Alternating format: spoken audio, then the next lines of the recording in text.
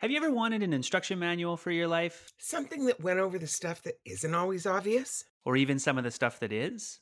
My name is Sarah Ramsey. I'm a singer, voice, performance, and growth coach, and I've spent a lifetime open to the lessons behind our experiences and seeking out pathways to becoming more enlightened, better humans.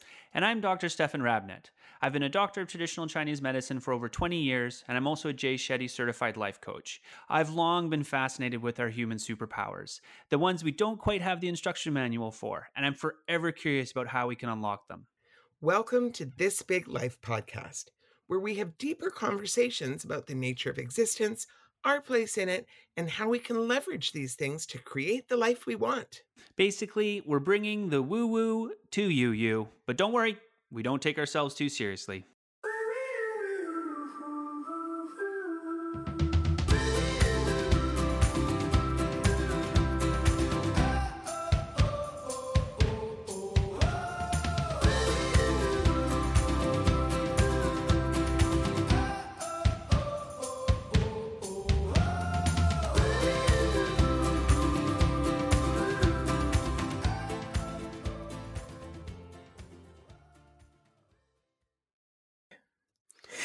Here we are today, and we are discussing what we need to give up on our journey to achieve growth.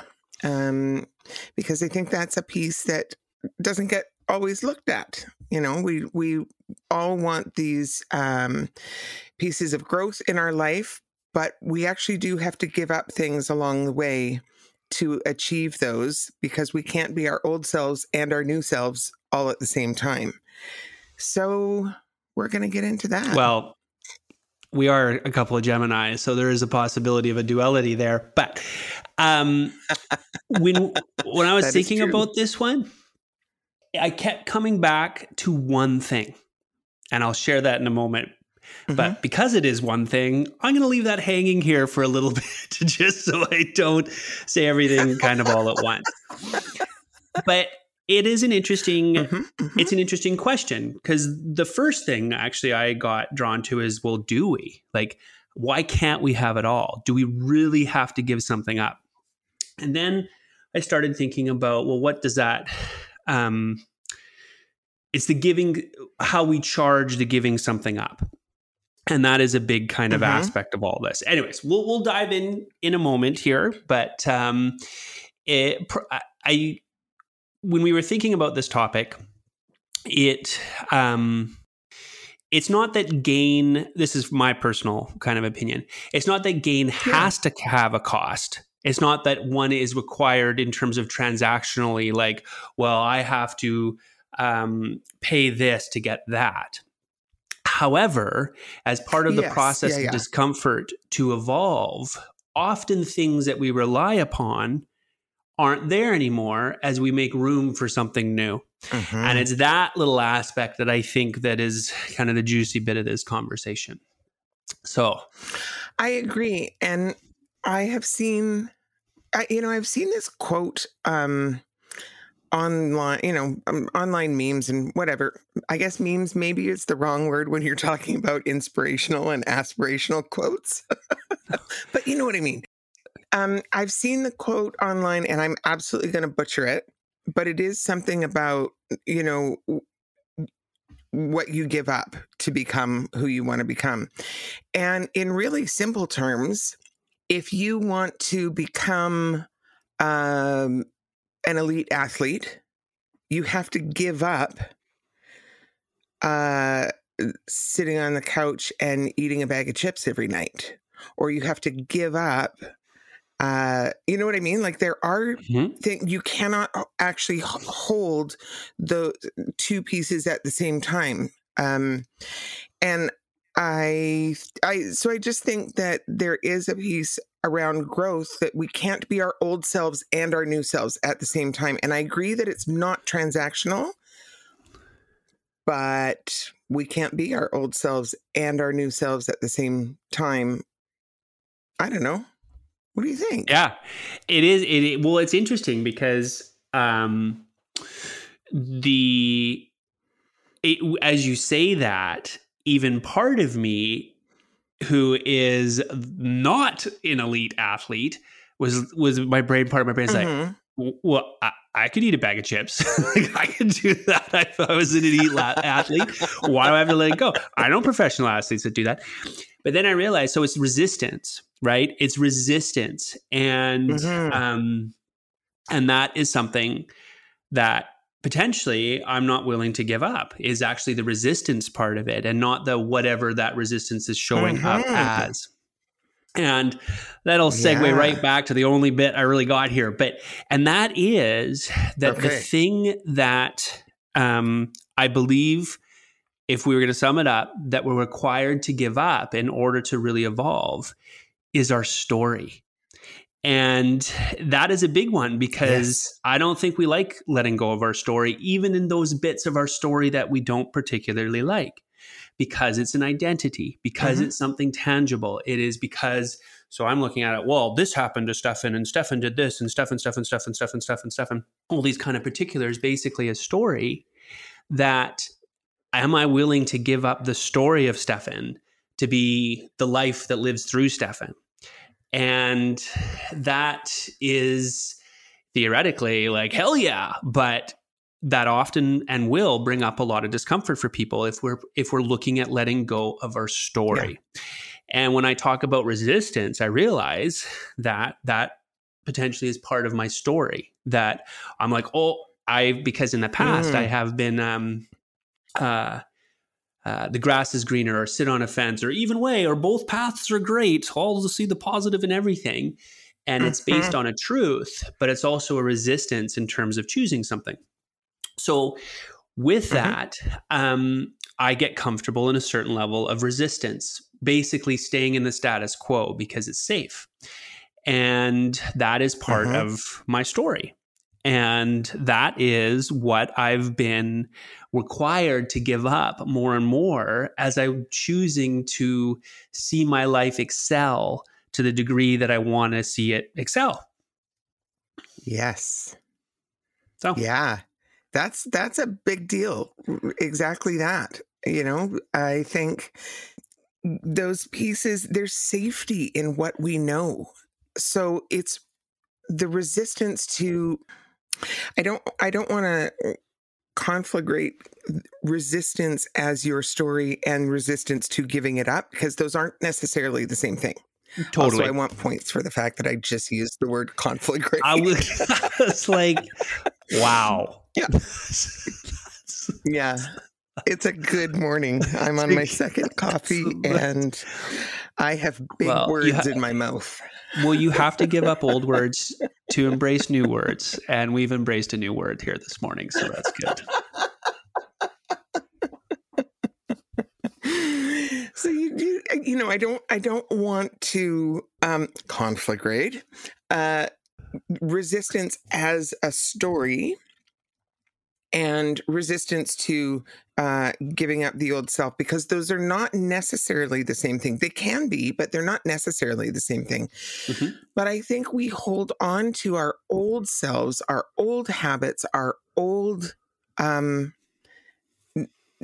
pieces of our story, because, and we've talked about this point before, that our bodies process familiarity as safety, whether or not it is in fact the best thing for us.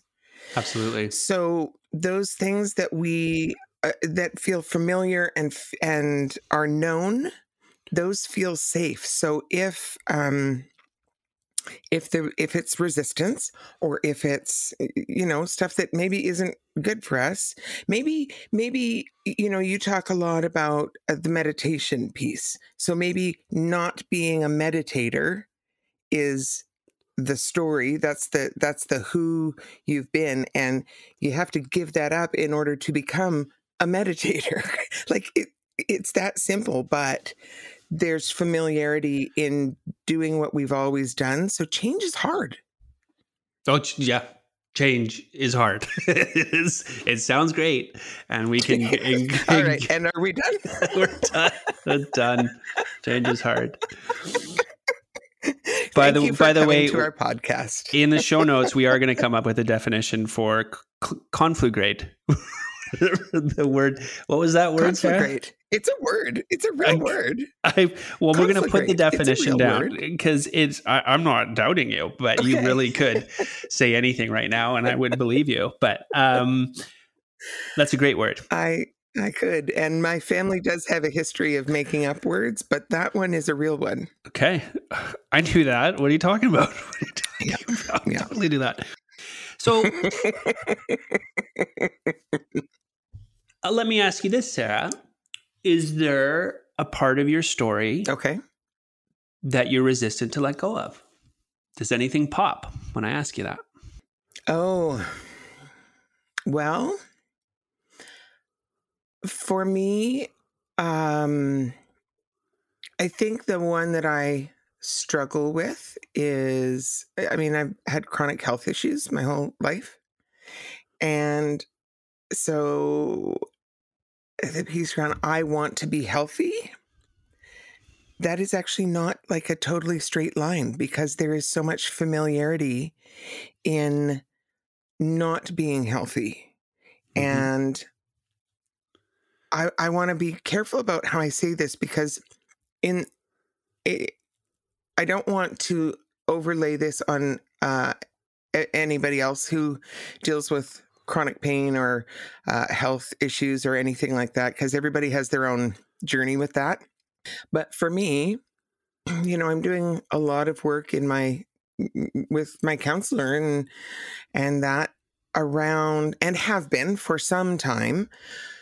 I'm doing some family stuff, family of origin shit. We all have it, mm-hmm. And I'm recognizing that there's a place where that developed because that was a way where I could experience love and care and attention that did not feel easily accessible in other ways as a child that, didn't understand how to pick any of this apart.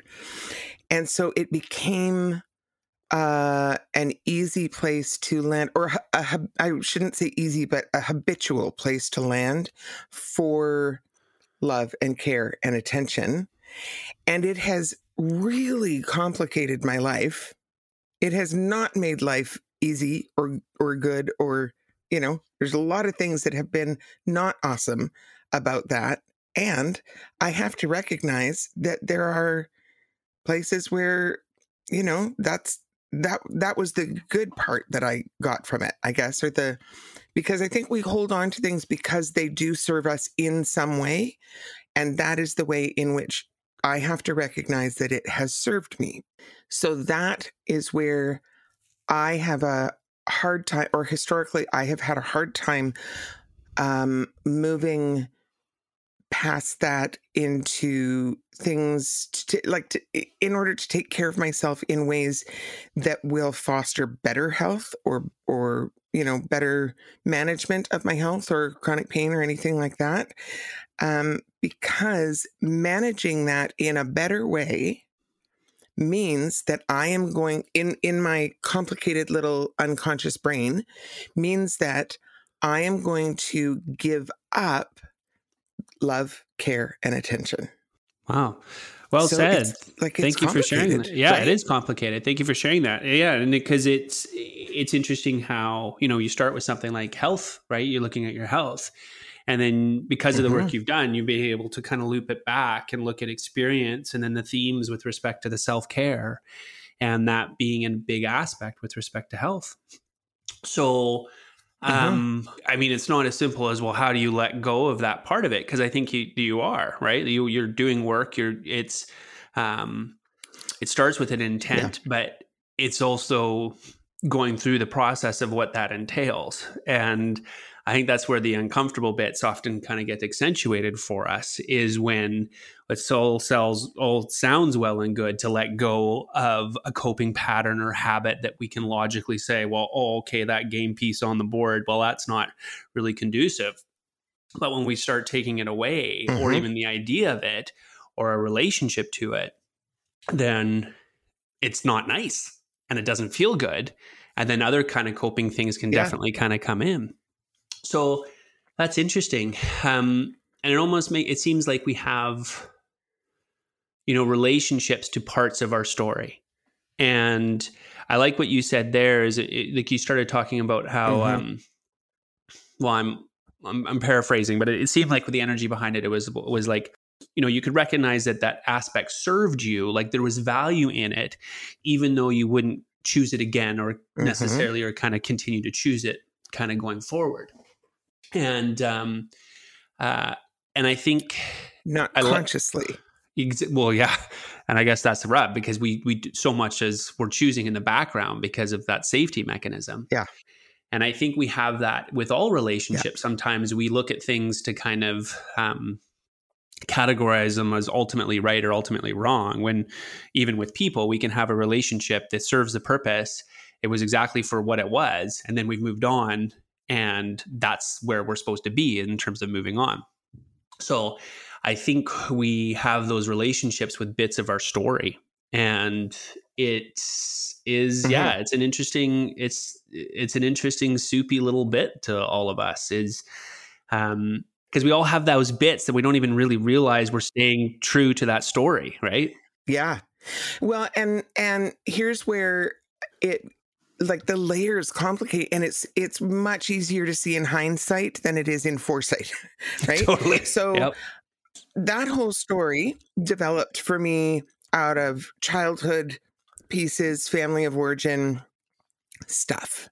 And I want to say along with that, like, I love my parents dearly. They're gone now, but parents all do the best that they can, and no parents do it right. So we all have shit with our parents, right? We just totally do. We're supposed to. Yeah. And that's okay. I fully expect that my kids will also have shit with me as a parent, because that's part of that learning cycle. We don't all get it right. So that is okay. It's an and also piece. I can hold both. And so that all developed out of that childhood stuff for me. And what I've had to develop, like, in order to address it, feels disconnected, but is so connected. So it's things like, my husband and I have gone to counseling, and we have worked on our communication skills, because through that, I have learned how to better ask for the love, care, and attention that I need in a conscious, verbal, like, cards on the table way, instead of having to create pieces where I create it in my life. You know what I mean?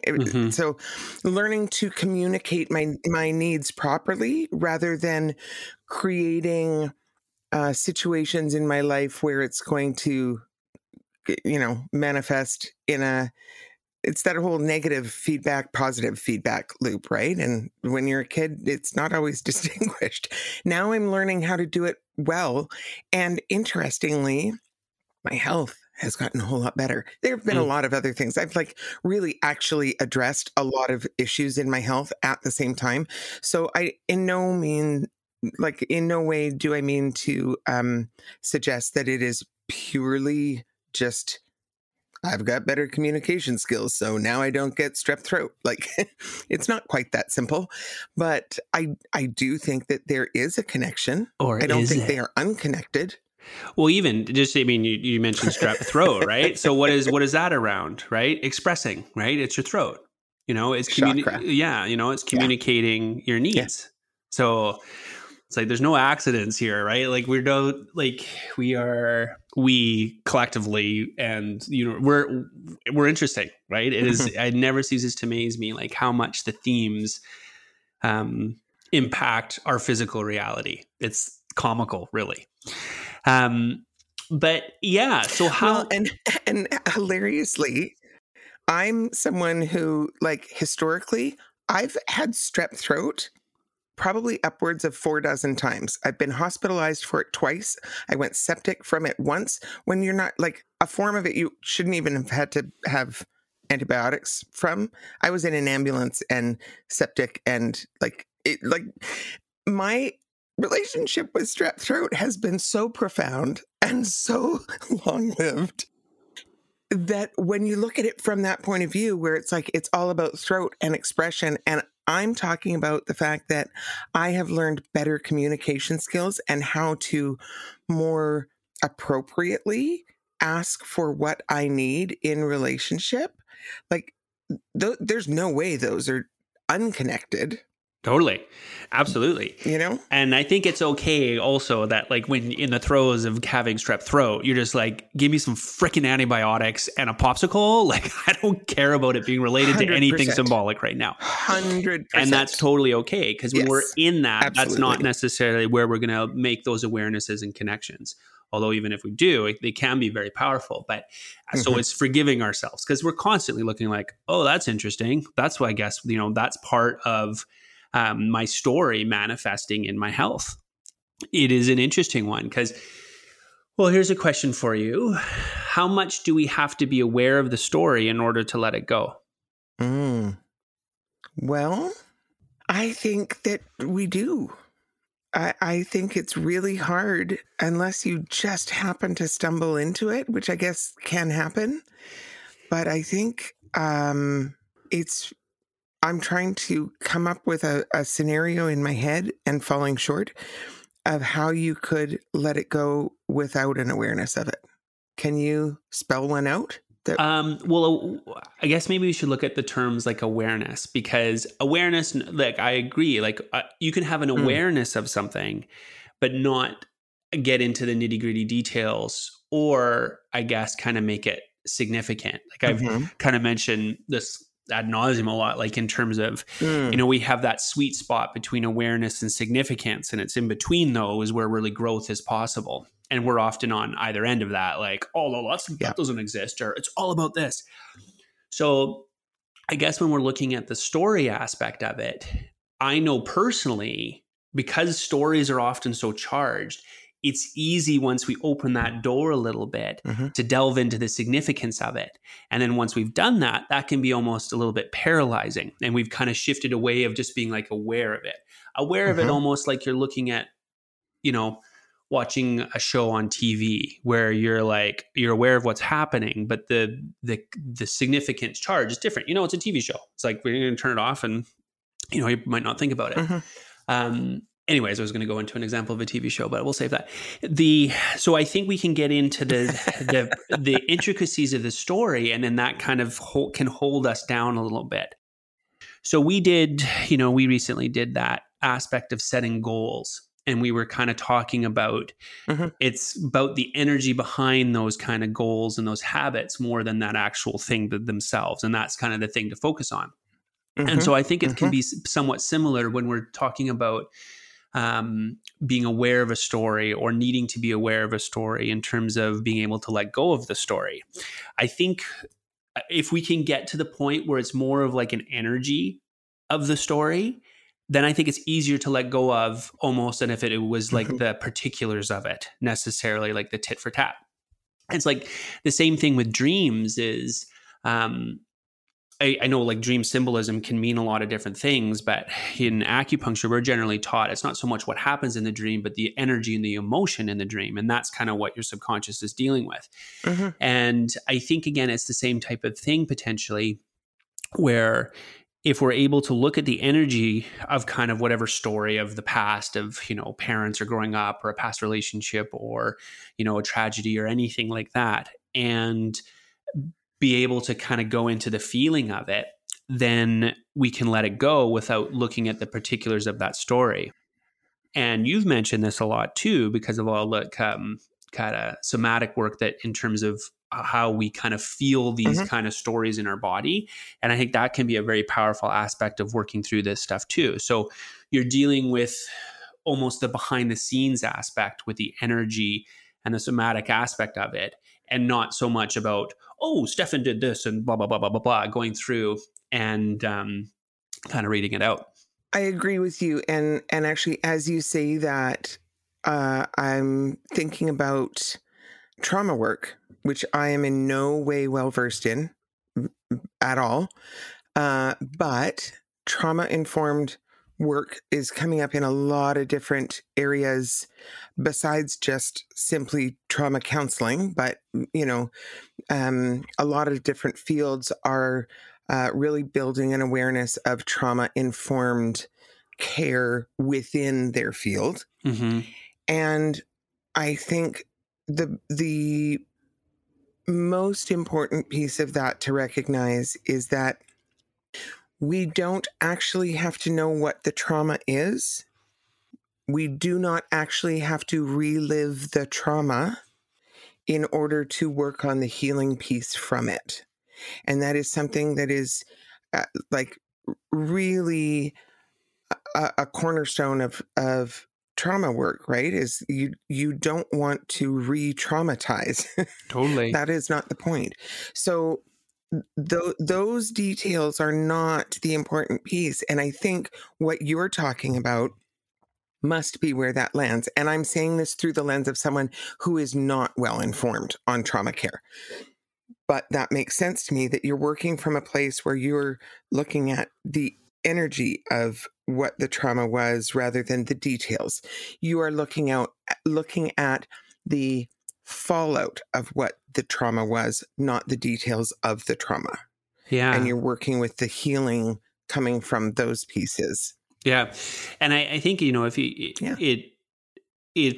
that's nice to hear, even from like a perspective of somebody that has trauma, and that we have this idea, well, I don't know if I could go there, right? Like because it can happen with trauma is we have a general sense of something, but there's a purposely fuzzy in terms of the memories and different aspects of that.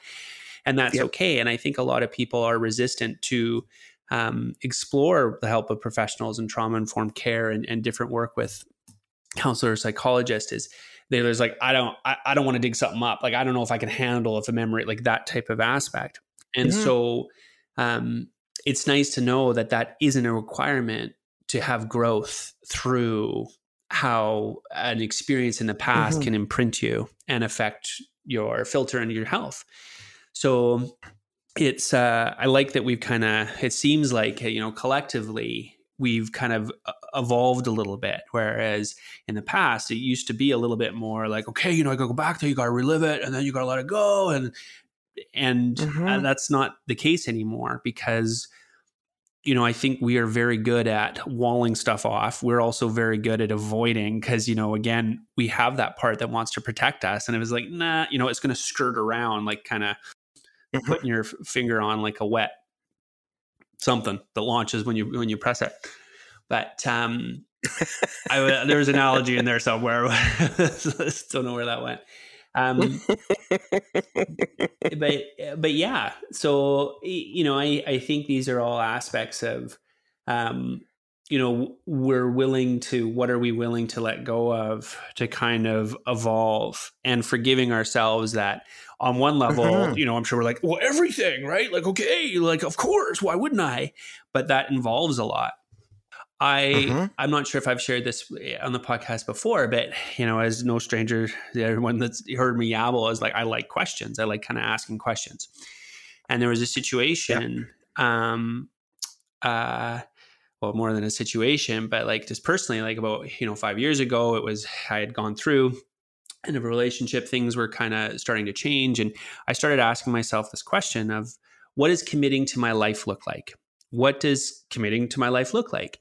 And it wasn't, again, committing to the story of Stefan, right? Even though that's kind of at the start what I thought it was. Well, okay, Stefan, it was like, no.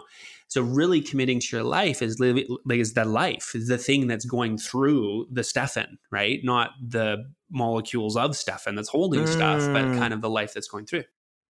And I remember asking that. And then about a month later, we found out we were pregnant. Narrator's voice. It wasn't actually me that was pregnant, but I contributed to that project. Anyways, yes. But it was such like you did. Oh my gosh, like that is like, holy crap, because it wasn't something that was planned. And as a bit of an aside, it was interesting how something so at first stressful can literally turn into the best thing that's ever happened to you. But it embodied the awareness of that question of what does committing to my life look like? Because there was in a different aspect now is like suddenly there's like another little being that's coming in and it's just like, you're going to have to hold the space for this little guy.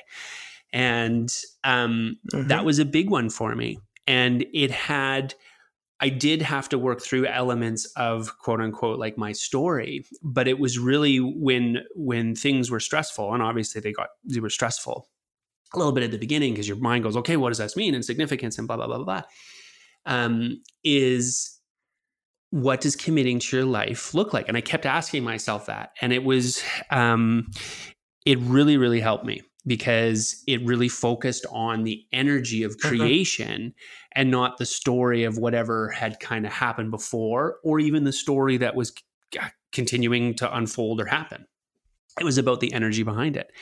And there was a point to that story and now I forget it, but there you go. So I think if nothing else is just, asking yourself different questions. And for me, committing to my life is a way to embody committing to something valuable that isn't my story.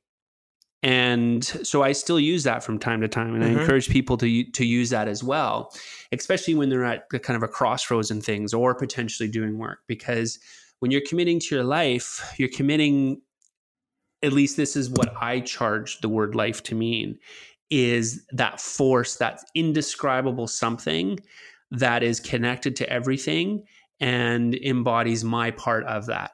So what is that? And that's been helpful for me. And I also think that brings us to okay, I have to figure out a way to say this that once again is not gibberish. Just make up a word. Let's try this again. Conflagrate. Not just great. No, I do think that this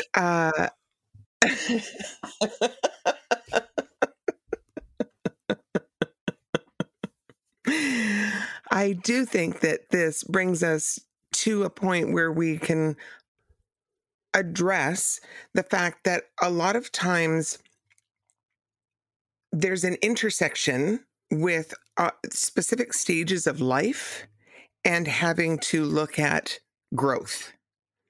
Like there are specific stages of life that require growth from us. Some of them are age related, like when you go from being a child to being an adult, that's a big shift. And there's a lot of growth that has to happen there as you sort of stop being a child being taken care of and have to take care of yourself. When you are maybe getting into a relationship and you're going from a single person to two people, and there's a lot of growth that has to happen there because it's a whole different landscape. When you are bringing children into the world, because that is a whole different level of commitment and like just what you were talking about. And the one that has been much more recent for me has been the death of my parents and losing them. And what was an interesting piece of that for me was that I actually knew before they left this earth that was going to be sort of the like final stage of individuation for me. So that was going to be the final stage of me being able to step into myself and being able to live my life without, I think as children, even sometimes adult children, some more than others, maybe, but for me, this was definitely a piece of like, always wanting their approval or always wanting to get it right. And, there's some of that stuff. So the approval or, because my mom was very sick for a very long time. She had Lewy body dementia, and it was a 10-year process of her getting sicker over the period of, long trajectory of that disease. So there was a lot of taking care of her over that period of time, which, don't get me wrong, I regret nothing there. I have no anything to give back about that. You know what I mean? But when they passed, there was obviously a period of grieving and all of that for me. And then, because it's been some time now, it was a couple of years ago that I lost them. And then there was the sort of final process of me getting to step into being fully myself. And it freed me from needing to do things to please others. It was like this final release of my people pleasing, which has been a struggle for me for a long time. And now I feel so much more capable of pleasing myself first. And it's like I have to make decisions that work for me and my husband. And then, our children get taken into account, although they don't live at home anymore, but we're not going to do anything that's like horrendous for them. And then those are the considerations. And I don't really have to please anybody else. I don't have to make it okay for anybody else. I get to live my life for me. And that stage of growth, that everything that I gave up, which, if you look at it one way, I gave up my parents.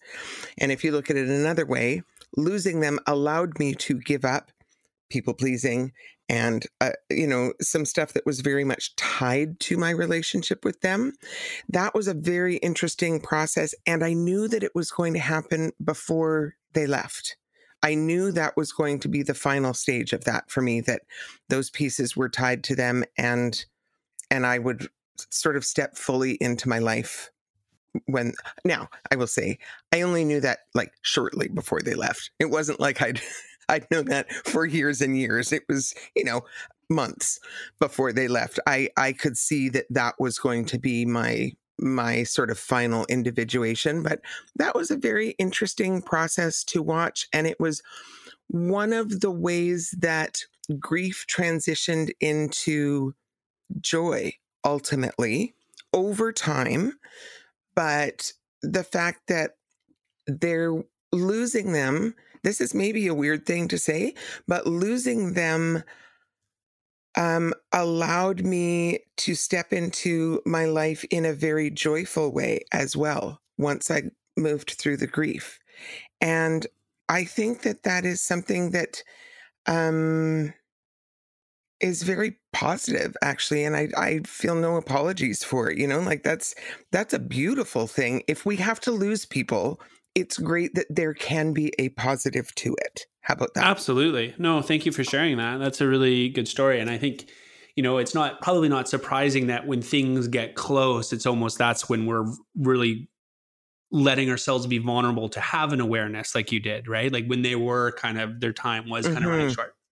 And I think like one of the common themes, we start talking about life changes and different things. And for you, and I can relate this too, is when we lose a reference point that we sometimes don't even realize is a reference point. That's when these kind of things come up for change. And when we're like, whoa, okay. Like, as you said, a change in job, a move, a relationship, different things like that. This reference point changes. Yep. And I kind of went through that recently as my father passed, and there was an aspect of kind of, grieving afterwards. And I was sad. It was a kind of an appropriate, but there was different feelings and energies that I was also experiencing. And I realized that I had stored a bunch of stuff in that reference point that almost had nothing to do with my dad. And because I lost my mom when I was younger, so it was like the one parental figure. So I was like, oh, let's put it on that shelf, right? And it's just like all this kind of stuff you're putting up there. And it was like this book on the shelf that I was like, I would look at, and I was know the book, but I wouldn't read the book, right? I was just like, oh, there it is on the shelf. And then with his passing, it was just like, oh, that book's coming down, and it's time to move on. And then you're flipping through that book, and you realize it's got all this other stuff in it that's totally unrelated to him, even though it kind of is. But it was used as a reference point. And Yeah, I think, well, one, I think we'll have a good episode on the grieving process because there's a lot involved in that, you know. Yeah. And the one thing, like with respect to Yeah.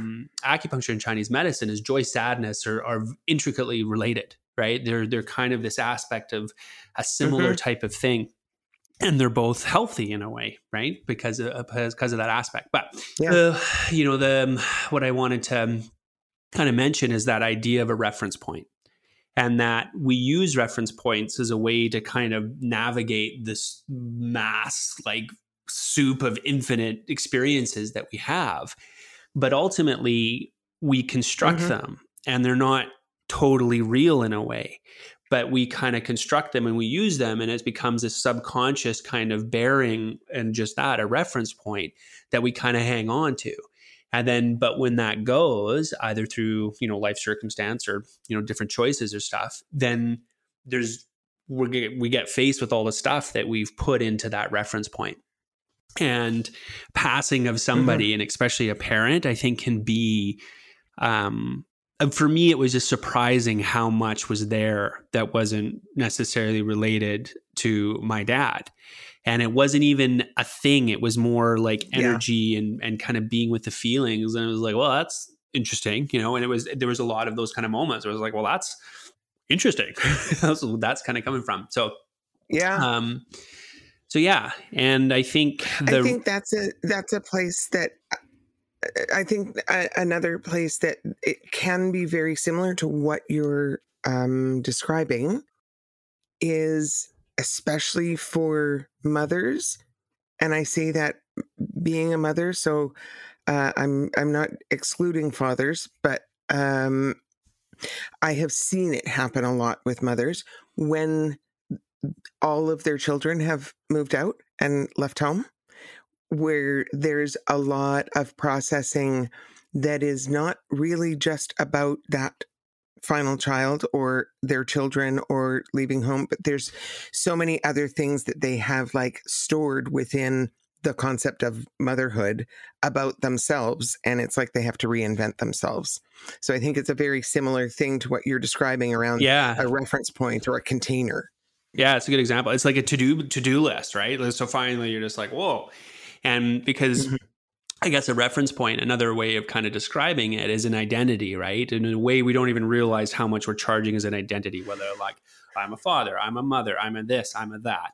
And then when that identity goes, it happens. I see it all the time with people that say are retiring even, right? They're working towards it and they're like, oh my God, I can't wait till I retire. Like I'm going to be the best. And then, you know, the first 4 months after they retire, they're completely lost, you know, and they're just like, I don't know what, like, they're just discombobulated because their identity has shifted so much. And that aspect of a reference point. So, and again, that's another good example of why it's not always comfortable, but the growth definitely kind of comes from that aspect of discomfort in a lack of an identity. Yeah. And to that point, when you're talking about retirement and the changes that come with retirement, and here's where I would put a tick in the column of going into it with some awareness and intention and, you know, doing some work ahead of time.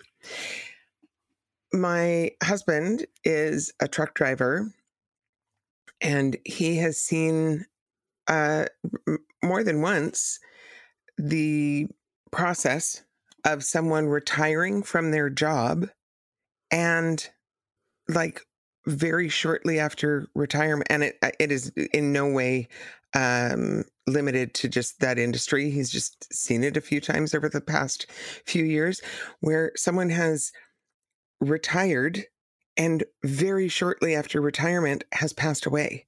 And it's like they are so unprepared for that transition that they're done.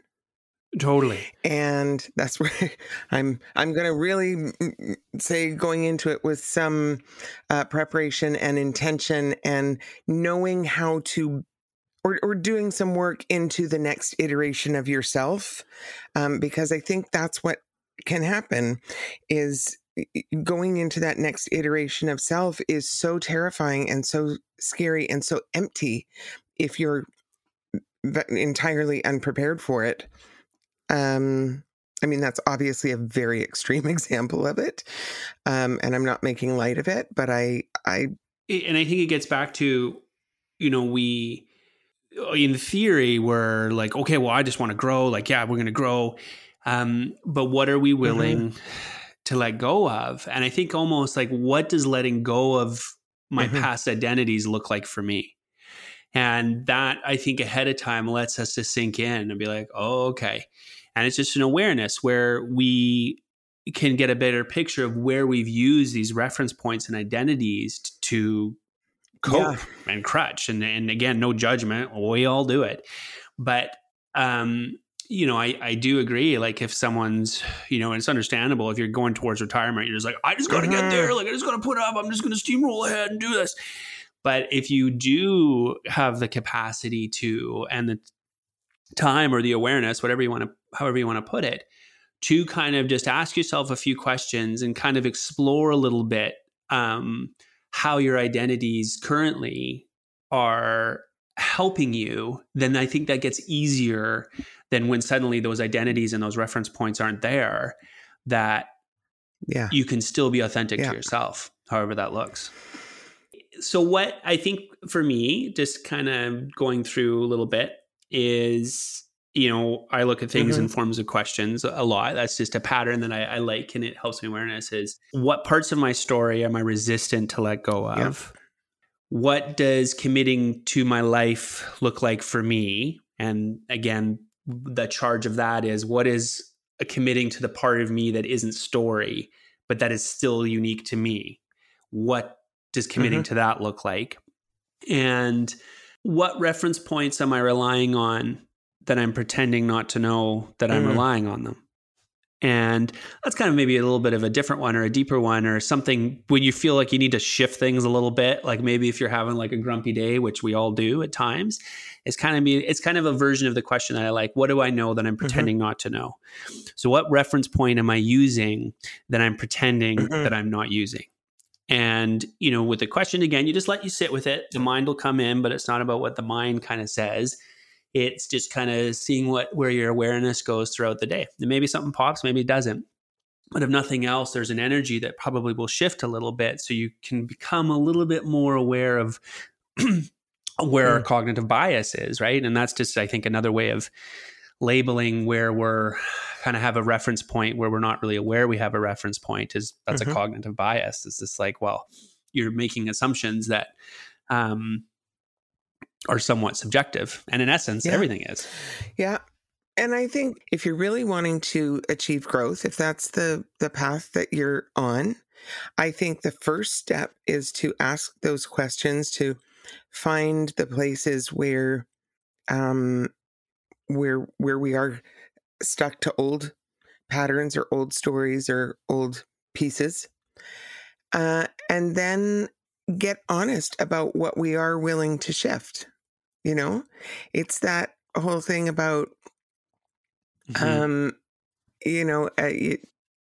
can't fix an addict; they have to do it for themselves. Speaking from someone who has struggled significantly with my dietary stuff over the years, I'm well aware that I can say I'm going to change my eating habits or my exercise habits, but until I'm actually really internally ready in my body, and I know when I am and when I'm not, until I'm at that point, I can make all the plans and to-do lists in the world, and they're going to do shit. They're just, it's nothing's going to change. So the first piece is an awareness. And the second piece is, when are you actually ready to give it up? Because change doesn't happen. Growth doesn't happen until you reach that point of being ready to give it up. And there's that, I don't know how to say this name, Anaïs Nin. I don't know. A with the double dots on top, IS, NIN. It's something about, I'm absolutely going to butcher the quote too, but it's something to do with that growth happens when the pain of staying so tightly shut. It's in the analogy of a flower. I think like blossoming happens when the pain of staying so tightly shut becomes too great. And it's true. Like we don't change until staying stuck hurts. Absolutely. Too much. Totally. And that's why there's no judgment wherever we are in terms of like, well, I'd like to change. I want to change. And then like, oh, I'm still like, whatever. There's no judgment with where we're at, because again, judgment usually kind of is part of the thing that kind of keeps us kind of tightly wound up. So I think that's where there's no wrong answer, but we have to be willing to look. It's okay to be just like, you know what? I'm not ready for that. You say, you know what? I'm not going to force a diet right now, but we got to be willing to look. So there's no wrong answer, but being willing to look. And yeah, this was good. So I liked how this kind of episode here evolved a little bit and meandered, conflagrated. For me, again, what I've realized, meandered. Conflagrated. Note to self: never play Sarah in Scrabble. That's just it's not. Don't. Is being willing to let go of the story and the reference points that we've used to get by, without judgment. So, any parting thoughts there, Sarah? Well, I just have a thought, but it takes us in a whole new direction. I don't know if we want to open up a whole new avenue of discussion right at the end. Do it. It's just the thought that I see consistently in teaching voice. We were talking before about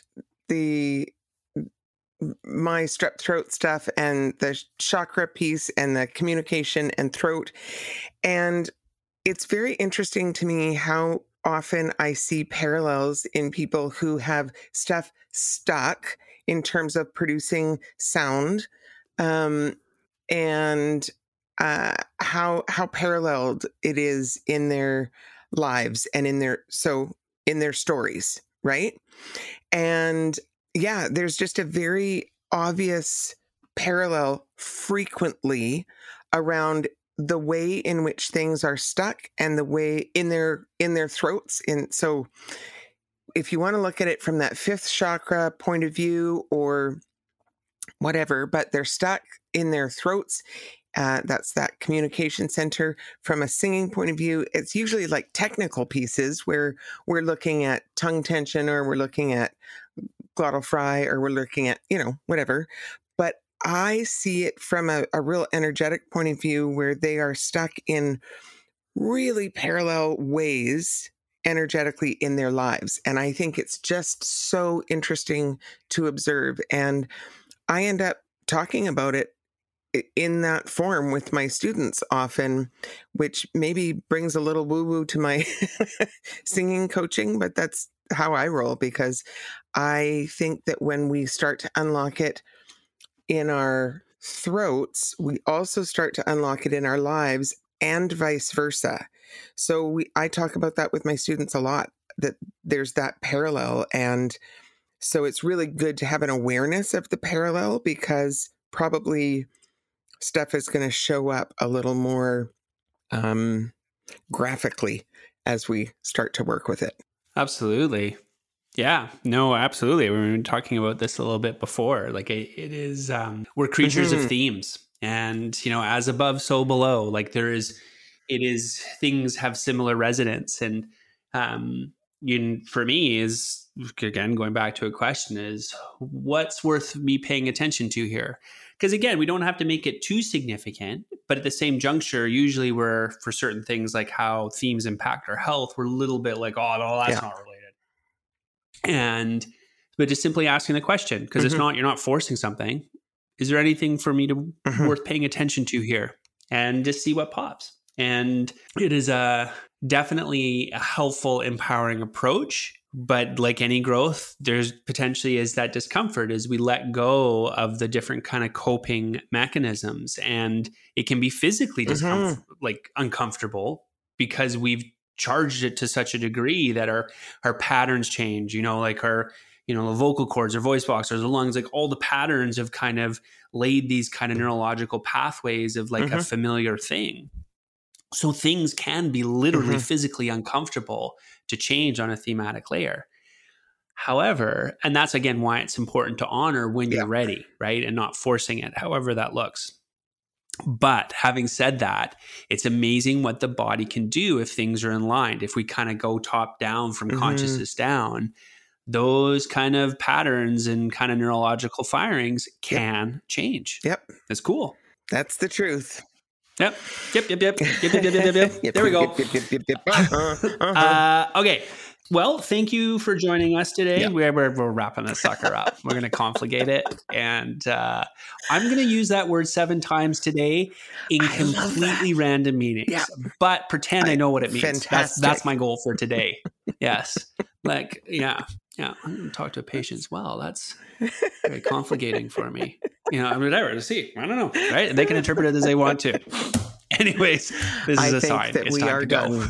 Thank you for joining us. Thanks, guys. We'll see you next time.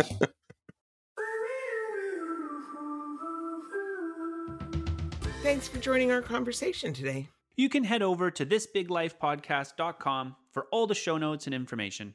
If you loved what you heard here today, would you do us a favor and rate and review the show? It helps more people just like you discover these juicy conversations. And if you know someone you think would love this particular episode, you can even go ahead and share it with them right now. And if you have a topic you would love to hear us discuss, or someone you think would make a great guest for our show, you can submit your ideas using the link in the show notes. And you can always find us on Instagram @ThisBigLifePodcast. Thanks again. We'll be right back here in your ears next Tuesday. See you then.